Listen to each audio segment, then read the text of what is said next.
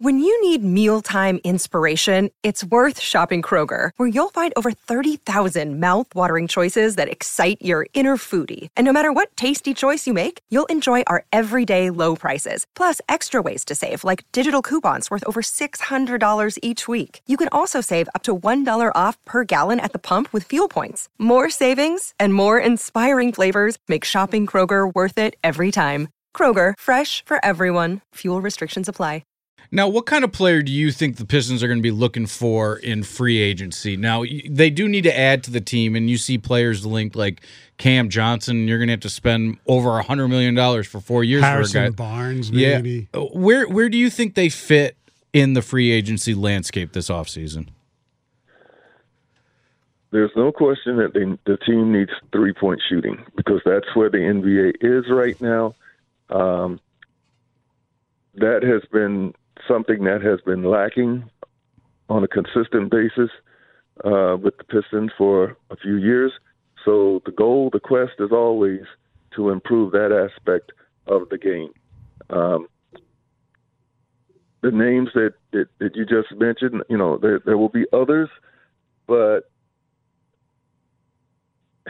I look at the NBA right now, and I was actually at Derek Coleman's Summer League yesterday, and I saw some big guys, and I said to my younger brother, who's an official over there, I said, you don't have too many guys wanting to be called centers anymore, because centers being diminished, they're being abolished.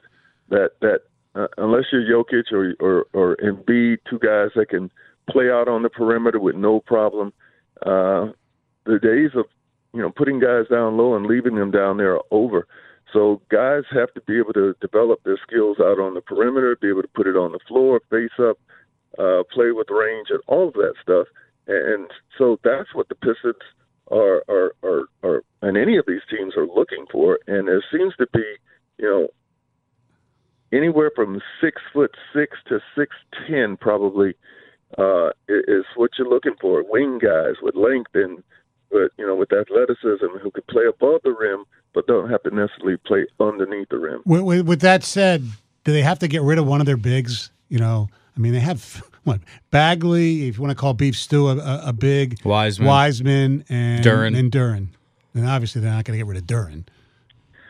I don't know that you have to get rid of any of them because you can have, I think, 15 guys on the roster now. Yep. And you have to be ready for injuries. Hey, listen, with the center spot not being what it used to be, and I know Wiseman is a center, and he is a center.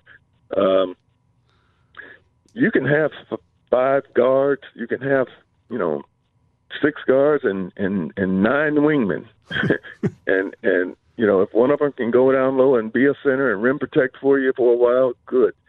But versatility is the name of the game now. Guys that can play multiple positions, and especially on the defensive end, guys that can switch and have no problem moving their feet and trying to stay in front of much quicker ball handlers.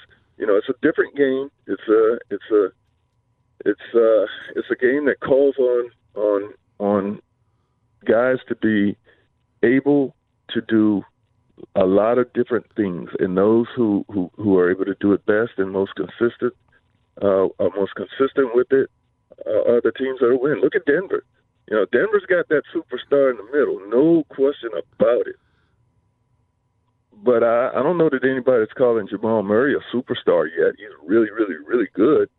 And look at the role players, KCP and Gordon and Bruce Brown. Yeah. The other Brown, yeah. Bruce Brown of all people. Yeah. Bruce Brown. Hey, listen, they found an accord that they were able to sustain. And when as the year went on, nobody was doing it better. They were the best team in the NBA last year. No doubt about it.